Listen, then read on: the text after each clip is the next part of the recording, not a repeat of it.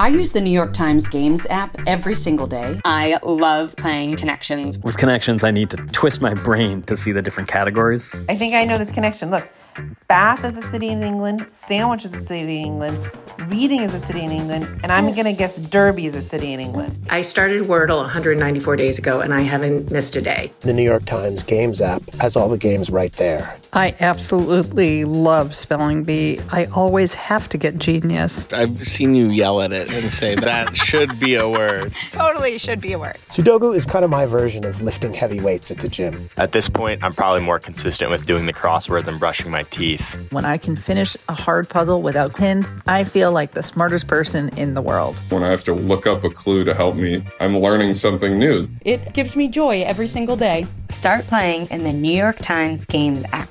You can download it at nytimes.com/gamesapp.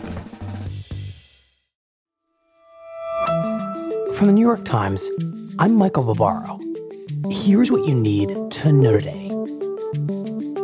We want to strongly recommend that people wear masks in indoor settings, even if you're vaccinated.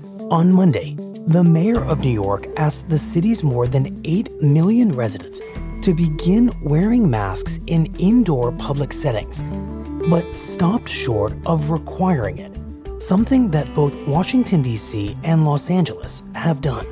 Now, this is particularly true, of course, if you might be around anyone unvaccinated.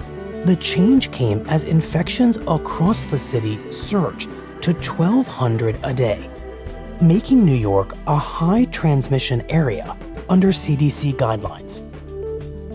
And Germany said that it would begin to offer booster shots of the COVID-19 vaccine to the elderly and high-risk groups starting next month, becoming the latest European country to recommend an extra dose of the vaccine to protect against infection. Health officials in Britain, Belgium, and Italy have said that they too are prepared to start offering booster shots in the fall. The U.S. is still studying the issue and has yet to decide whether to offer them. That's it for today. I'm Michael Barbaro. See you tomorrow.